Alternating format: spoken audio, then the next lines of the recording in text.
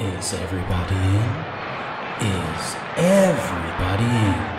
The show is about to begin.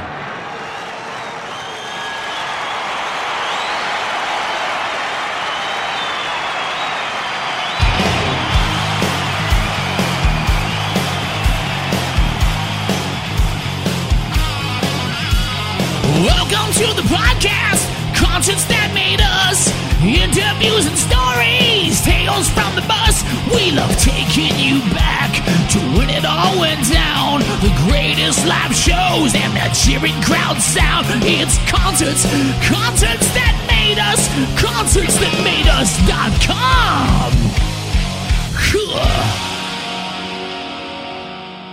Hi, this is Jason here from Gage, and you're listening to Concerts That Made Us.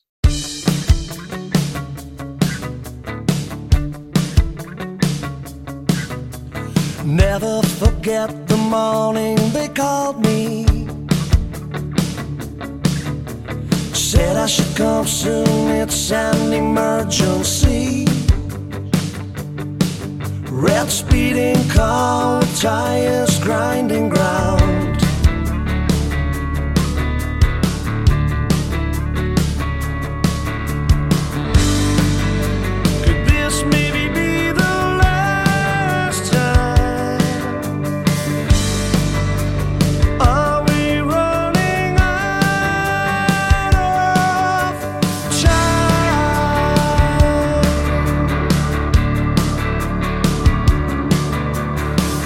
Through the hospital passages nervously,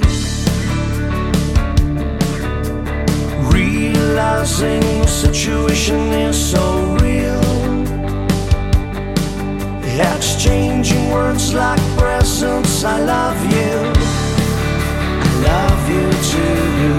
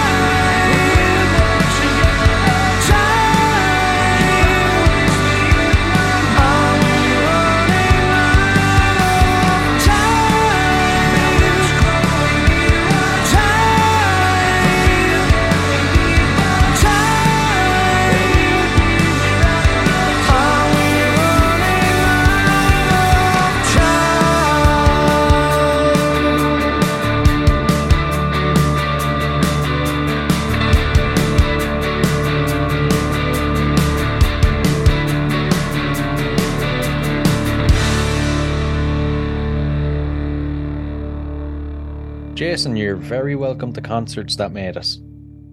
Oh, thank you so much for having me, man. It's great to have you. I'm looking forward to getting some insights into your music, especially the upcoming album now. So we kicked off the show with Baby B. It's off the upcoming album, World Below You, which is released on the 7th of April. Can you tell us a bit about the track? The track was basically written for my ex-fiance. She passed away due to COVID 2 years ago. I'm so sorry. And so the song basically was written for her. Yeah. I see. It was co-written with Theo from Springbok Nude Girls. He also mixed the album. What was it like working with Theo? Theo Kraus is absolutely such an amazing producer and engineer. Um, he's world class. He's got the world of experience, and he's also, he's recorded so many artists, over in South Africa, which have really made it very, very big, and a lot of these bands are touring all over the world, and he's recorded so many of these bands' albums. So, for example, like Prime Circle, Barlow Tones, Dan Paklansky. I don't know if you've heard of a blues guitarist called Dan Paklansky from South Africa. Yeah, yeah. He's recorded Dan Paklansky's albums, and he's recently just got back from Los Angeles, where he recorded a band in LA, and and he played a couple of songs to the Americans of our new stuff, and they really enjoyed it. So it would be very nice to actually maybe go to Nashville Yeah. and see what we can do there. That'll be fantastic. But Theo Kraft is an absolutely such an amazing guy, and his skills are just unbelievable. Yeah, yeah, definitely. I suppose, like a lot of people, I knew him through the Nude Girls, and when I found out that he actually mixes and masters music as well, I was just amazed. And like you mentioned, finding out who he has worked with in that regard, it's unbelievable. No, for sure, he's really, really. I am so glad that we went with Theo Grass for this new album.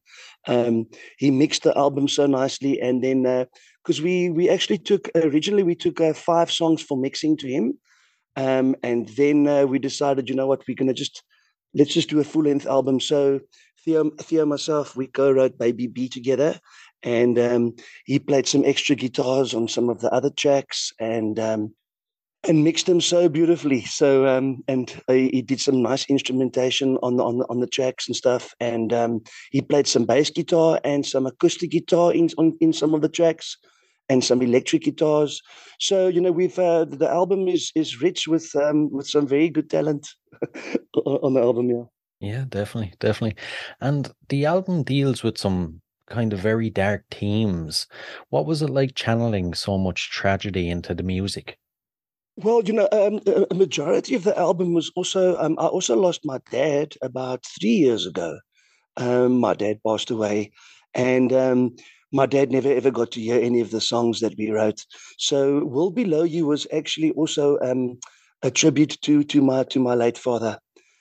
So there's a whole lot of mixed emotions throughout the album, but there are also, I must say, there are some very positive songs in the album as well.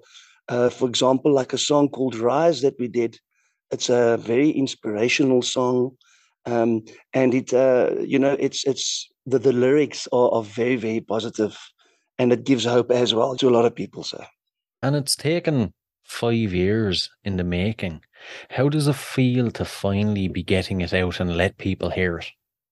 Oh man, at times I was so frustrated because I thought, it's never gonna get there, never gonna get there. Um, Initially, the album started off with a guy called Theo Janse van Rensburg. He produced our previous albums, and Theo actually immigrated to Spain. So then we were this is like throughout middle of the album. Then we had to change producers. We eventually ended up with JP from B Sharp Studios in Johannesburg, Boksburg. He recorded and checked some of the songs, and those were 5 songs. So we wanted to originally release a 5-track EP, and then I wasn't really convinced that that's 100% the sound that we're looking for. It was recorded, it was tracked properly, everything, but we wanted to go for slightly harder sound, some bigger guitars, a little bit more of aggressive kind of sound. And that's when I contacted Theo, and I said to Theo, would you be willing to remix the 5 songs? And then it just started becoming such fun. And then eventually we sat down and we said, you know what? I think let's just release a full length album. Then I went back to the drawing board in my little hometown, Kimberley, and I started doing some pre-production on some new songs, and I was exchanging some of the ideas to Theo Kraus, And that's how it went. I spent a lot of times, actually, quite a few months actually going up to Cape Town to Theo Kraus. And Theo was he was so cool about it. You know, we would just grab two acoustic guitars and Theo would say to me, okay, play the riff. Let me hear. What have you got? And then he goes, and then he would add his little bit. And that's how the songs actually developed, especially Baby B. It took such a lovely turn, actually. So, yeah, that was fun, but it was a long time. It was frustrating at times, but I think also we didn't just rush the album for the sake of just putting an album out there. We were selective on the songs. We chose the songs carefully, and the production is very, very good. So yeah, I think that it was worth the wait. Are you guys the type of musicians now that once the album is done and it's out, you're straight onto the next one, or do you kind of let the music settle for a bit before you think about the next project? Um, there's always if a person really looks at the history of Gage, there's always been like a 2-3 year gap between the albums. This one's obviously a little bit longer, but I think it's quite nice to be able to have this album do its thing on radio and perform the songs live. But I think it's also important um, to really start with some new material and try and look at another album already. You know what I mean? So that you've got a nice backup again for something new again. True, true. And as well as Theo, the album features some other well-known South African musicians. How did you go about wrangling so many of them onto the one album?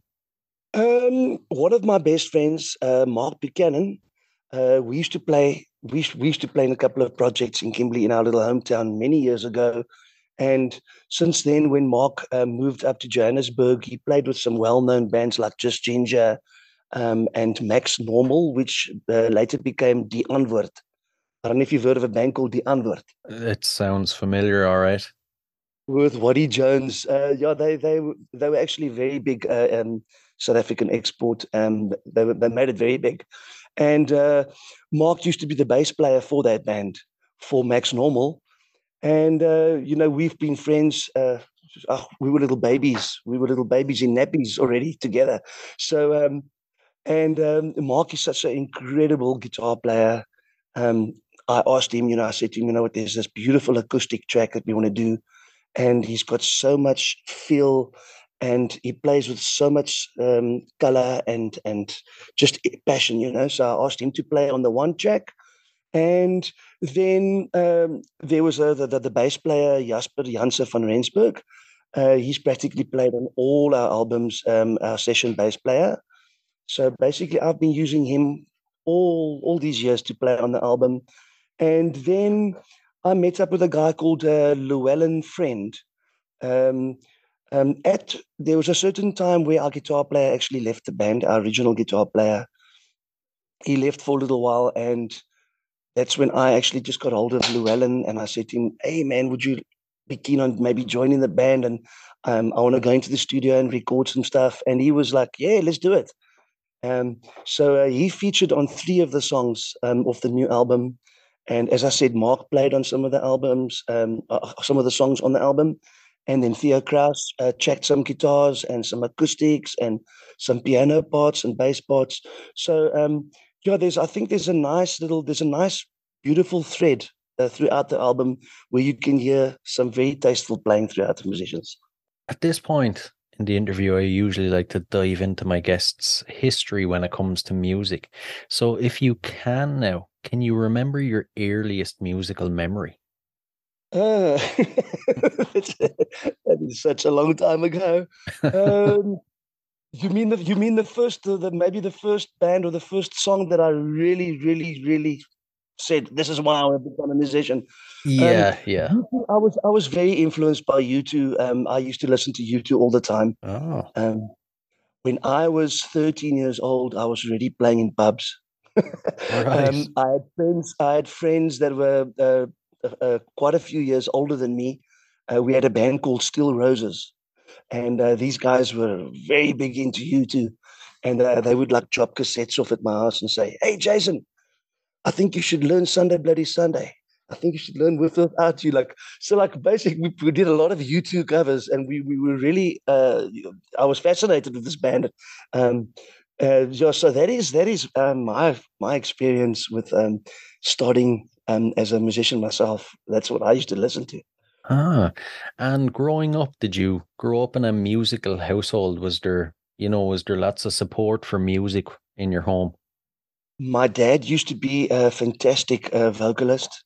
My uncle, the same. My dad and my uncle had a band for many, many years. So I would go and my mom would put me in the little carry cot right next to the speakers at the gigs. And then I would fall asleep listening to my dad sing all the Ah, golden oldies. And I just basically grew up. I used to go to all my dad's little band practices, and then I would sort of get a feel for the drums, and then eventually they let me like play drums, like on one or two songs at the gigs, and that's how I really got into it. But I mean, I was very influenced by my dad and my uncle. Yeah. I'm always saying, your teenage years are when you find it's kind of always intertwined with music. You find your community through music, and so many teenage experiences are linked to songs for people. What kind of music were you exposed to by your peers during your teenage years, and how do you think it molded you into the musician you are today? My dad was a huge Beatles fan and a Rolling Stones fan. Um, I used to love, and the Bee Gees. My dad used to love the Bee Gees as well. Ah, I was very fascinated. One thing that gripped me those years, I think those days, I think especially in the 60s and the 70s, a lot of those bands used to have such nice harmonies. And I think there was no auto tuning those years. Like those guys are like, you know what I'm saying? They used to go into the studio and actually just play, and if it wasn't right, they had to just record the whole song over again. There was no sort of cutting and pasting and auto tuning here, but also the harmonies. I was very fascinated with harmonies. Even the bands like the Hollies, those years. I admired their songwriting, and I thought the songwriting, those bands those years, even were writing good songs. And I remember listening to those songs like when we used to go on fishing trips. My dad, we used to drive this old Opel Cadet, and my dad used to put on like the Bee Gees and the Rolling Stones, and I think those were very strong influences, and I used to listen to a lot of that. I was exposed to that as a youngster. yeah, some great ones there. I wasn't expecting the Beatles or the Bee Gees now. But no, Ah, good I ones, good surprised you ones. there. And The very old ones. yeah, true, true. You can't beat the Yeah. Beatles. And as a concert goer yourself, what concerts would you say have made you? Um, my favorite band of all time has got to be Aha. I really love them, and I was very fortunate to watch them in I think 2018 or 2019. They performed in South Africa, and I was blown away with them. And I've watched U2 twice. I've watched Sting in South Africa, um, Spin Doctors, using all those bands. So, but I think my biggest thing was I just they blew me away as a live act. It was so good. Yeah, that's actually a first now on the podcast that they've ever been mentioned. I've always thought to myself I wouldn't mind seeing them. They're kind of one of them bands that, for me anyway, are always in the background. When they come on, their songs. You don't know how you know them, but you know them and you like them. Yeah, I think a lot of people don't actually realize that. Aha, they had this, they had all those hits like Sun Always Shines on TV and Living Daylights and all that. Those are the pop songs, Take on Me and everything. But they were actually, the later albums like Analog and all those were brilliant albums. It's like it's not pop at all. It's actually very melancholy, it's very different to the stuff that we used to listening to on the radio.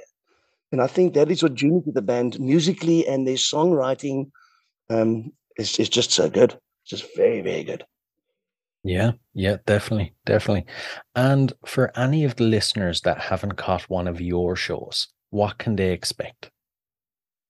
Lots of energy, um, a raging, bouncing drummer that does vocals, which is unusual, I think. There's not many bands where you can actually come to watch, where the drummer is the main vocalist. That's something I actually wanted to ask you. How did you even come up with that you're going to drum and sing at the same time? That's near impossible. I think I started actually playing on little suit on my school suitcases at a very young age with teaspoons. And I would just automatically just sing along and just make up my own songs, or just, as I said earlier, maybe just play along to the Beatles on my suitcases or my school desks. And Right. it became quite natural just to sing and play drums at the same time. So I think it just fell in place. That's how it worked. It definitely worked anyway. It worked, yeah. Worked on my mom's nerves as well, because she used to get very angry with me. And she Right. would walk into the room and just grab the suitcase and say, "Enough is enough now, my boy." Oh man. And you guys, you've played festivals and toured overseas. Now, after speaking with so many South African musicians, I know that's a major accomplishment. How do you guys get to the level where you can actually make that dream a reality? Our first tour that we embarked, first international tour that we embarked on was in 2016. Um, all our tours are self-financed, and basically we take a year in advance. We take a year to set up all these gigs, um, and we've got a couple of South African friends overseas in the UK. We're very fortunate. There's a guy that's got like a sound company, and he's got an old panel van Right. which we can tour in. It's still past the MOT, so we were very fortunate. But I think like the 2016 tour, the van was very rusted. 2017 more rusted. 2018 very rusted, and then the last year that we went in 2019, it didn't pass the MOT. Right. So, like, but it was I was very sad when Cameron said to us, "You cannot use that van anymore. We need to find something else," because we spray painted our names. We played some festivals like Mugstock in Glasgow.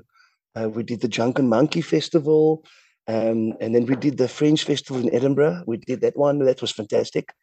But getting back to your question, all of these tours were self-financed. We saved up. We played a lot of terrible gigs,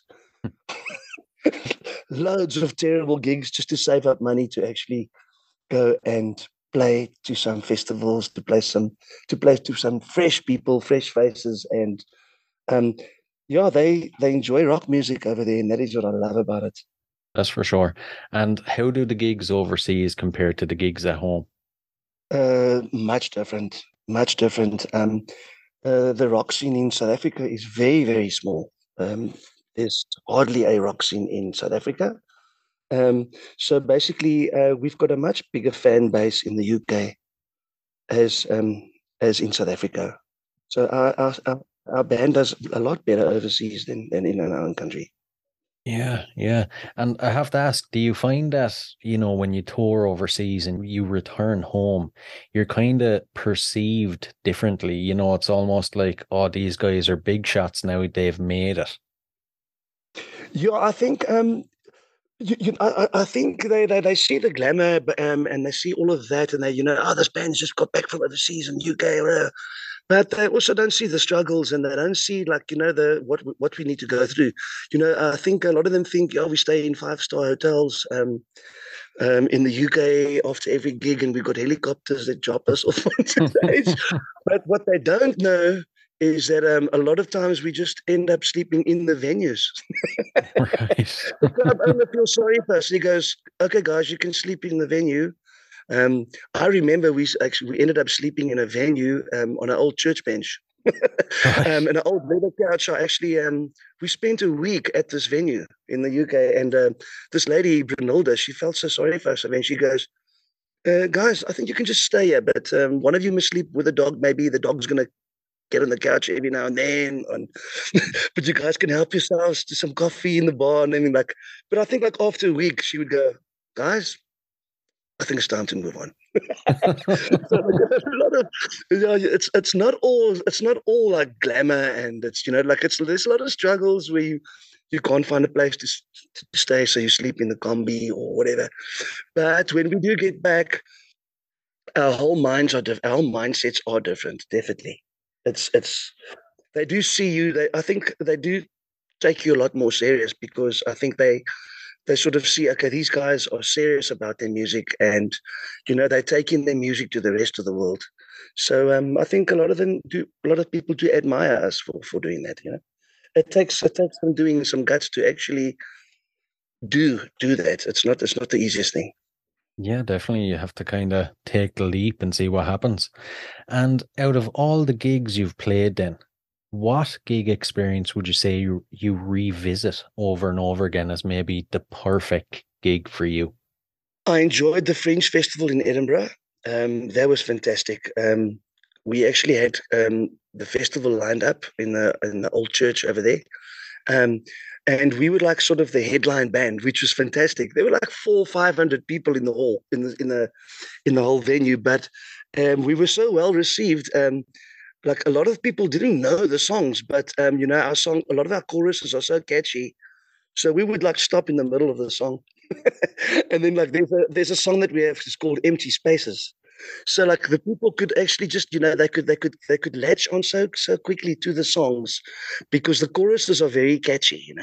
So that was like a fantastic experience, because like after that, like people would like after the gig they go empty spaces, like, and then we had another song called Control. The main chorus is "You spin me out of control," and for us that was like amazing, because like everybody was just enjoying the band and singing along, and it was just such an energetic kind of gig, that whole Fringe Festival was beautiful. We've had a lot of nice ones, but I remember that one as standing out as being really, really nice and good. Only every gig could be like that, huh? And out of all the gigs, to flip it around, is there a gig you would say is the worst experience you've had, and how did you deal with it? I think the we actually played just to a sound engineer once. Right. And then we wanted to, like we were told that there's going to be quite a few people at the gig. So we drove from our hometown, we drove all the way, it was like a 7-hour journey to Johannesburg from Kimberley. And it was a door deal. Right. Lucky enough, we had a TV appearance that we had to do. So we went through for that, but we were very excited about playing this gig. And then when we got there, like there was another band that played before us, and we thought, okay, maybe we're starting a little bit too early, or what's the story? And we, eventually we just said, what, let's see this as a paid rehearsal. Like let's just play. And fortunately for us, we actually played. The actual sound engineer was a main organizer of a very big festival called the Strab Festival in Mozambique. And he called us and he said, guys, I take my hats off to you. Like you guys just played your hearts out to me. But I am the main organizer of Strab Festival. Would you guys like to play the Strab Festival next year? And we were like, yeah, man, must we do another set?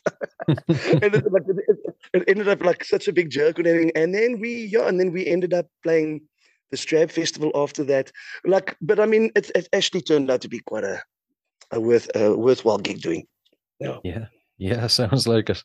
And when you're on tour, what kind of wild antics do you guys get up to?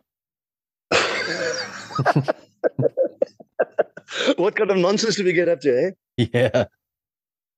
We are actually very, very good guys. We don't take things out of control. We actually after the gig we would just go and buy a nice burger or something, or play darts or play, or like we enjoy playing pool, a lot of pool, snooker. That's what we do. Like, but we're not. We actually, I think we're quite a good rock and roll band. The choir boys of rock and roll, huh? Yeah. And What's your pre-show and post-show ritual? How do you psych yourself up, and then how do you wind down afterwards? I like to wind down with a very big Guinness after the gig. Right, right. And then before the gig, I feel our whole vibe is actually just to connect with the audience, So we would like before the gig. I know a lot of bands would before they go on stage, they would basically sit backstage and just we do that. We would like warm up with some nice harmonies and Lala, our guitar player, he plays like a 7-string Jackson. So he would sit there and sit on the couch and just go over the stuff and we would go a couple of harmonies and just go over the set and all that. And then we would like sort of mingle with the crowd. We would sort of go and chat to them and, make it like a very homely, intimate kind of vibe, irrespective of how big the gig is. We just try and connect with the people as much as we can with the audience. That is what we do. Right, right. And, after 16 years in the game, how do you, stay fresh and stay on top of it? Sure. It's sometimes it's very, very hard to, got a lot of ups and downs. And I just think that the songwriting sort of keeps me on top of it, and then you always have to realize that music is bigger than what you are. You must never be bigger than the music. So I think just to keep yourself, you just, stay humble, and I think it's good to listen to other bands, what they are doing, and learn from other bands. And just, I think you just need to look at the bigger picture and say, what it might be. We might be going through a little bit of a rough time now, but things always get better, So there are all ups and downs where you feel, oh, really, and then you push forward and you push through and you just make it happen again. All right. I like that. I like that outlook. And as a band, how do you guys measure success? Oh, I think if you can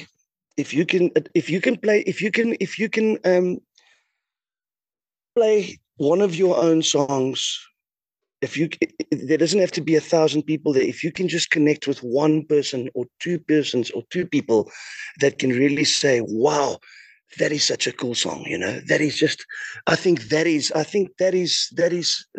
an accomplishment for someone to appreciate what you do.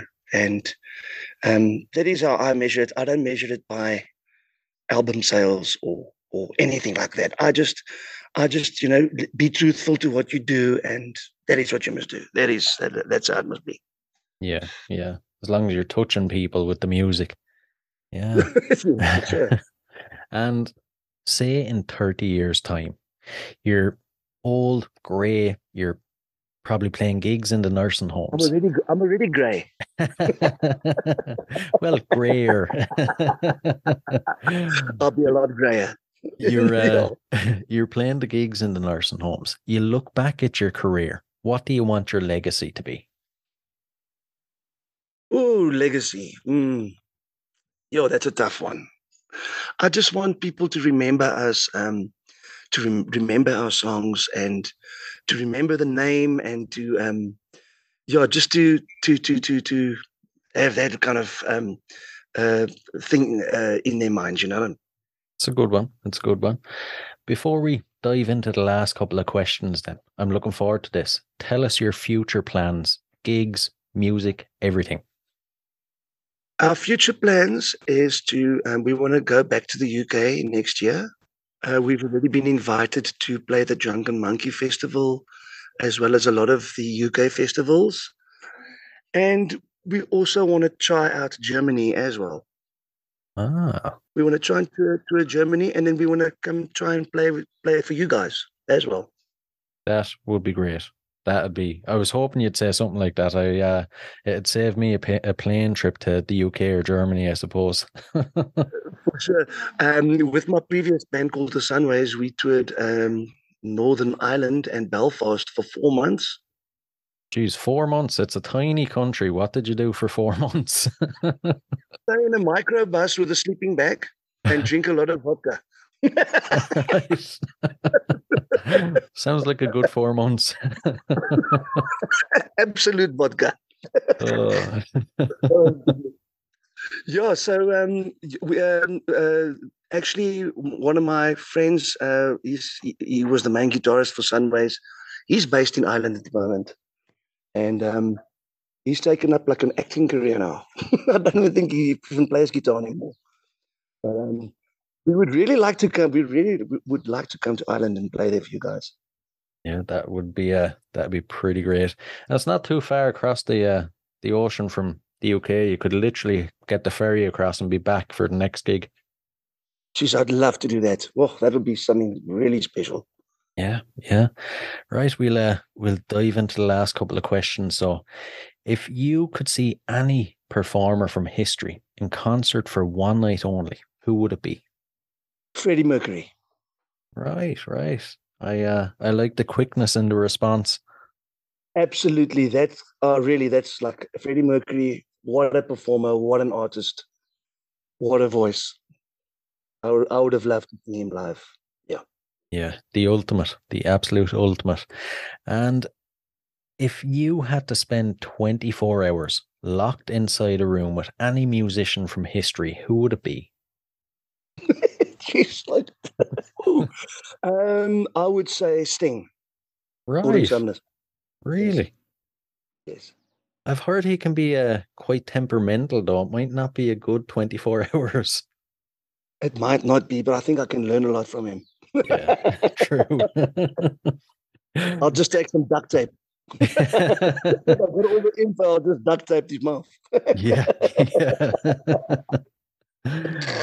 And what song would appear on the soundtrack to your life? Ooh, that's a difficult one. Wow, that is a very difficult one. Sure. Could I get back to you on that one? If you must. Okay. Oh, that's a difficult question. It is, especially when you're put on the spot like that. And the final one, so to flip it around, is there something I should have asked you? When are we coming to Ireland?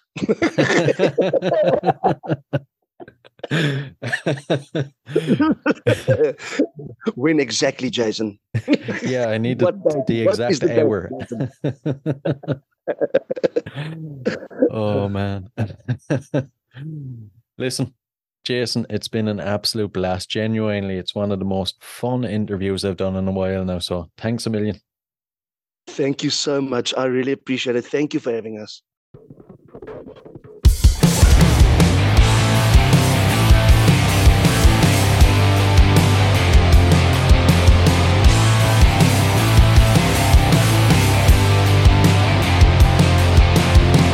Fallen days to make me feel stronger now. I feel these days move around the sun. These fallen days I'm married with in the soul as the memories abound. Fallen days, we are falling on black days.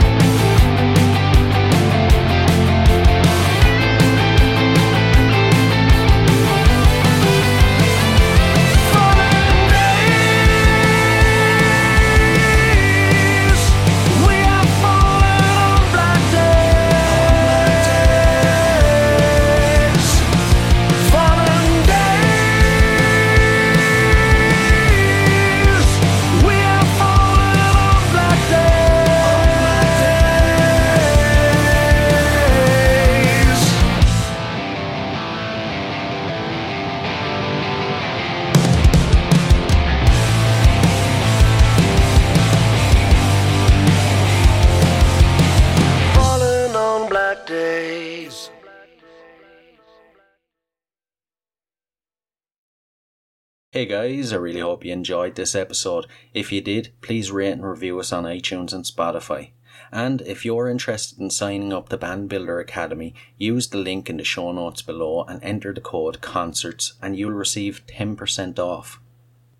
So, until next time, keep rocking.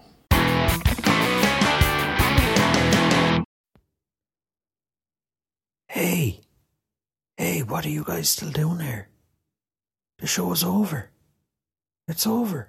You can go home. Go on. We'll see you next time. We'll be here.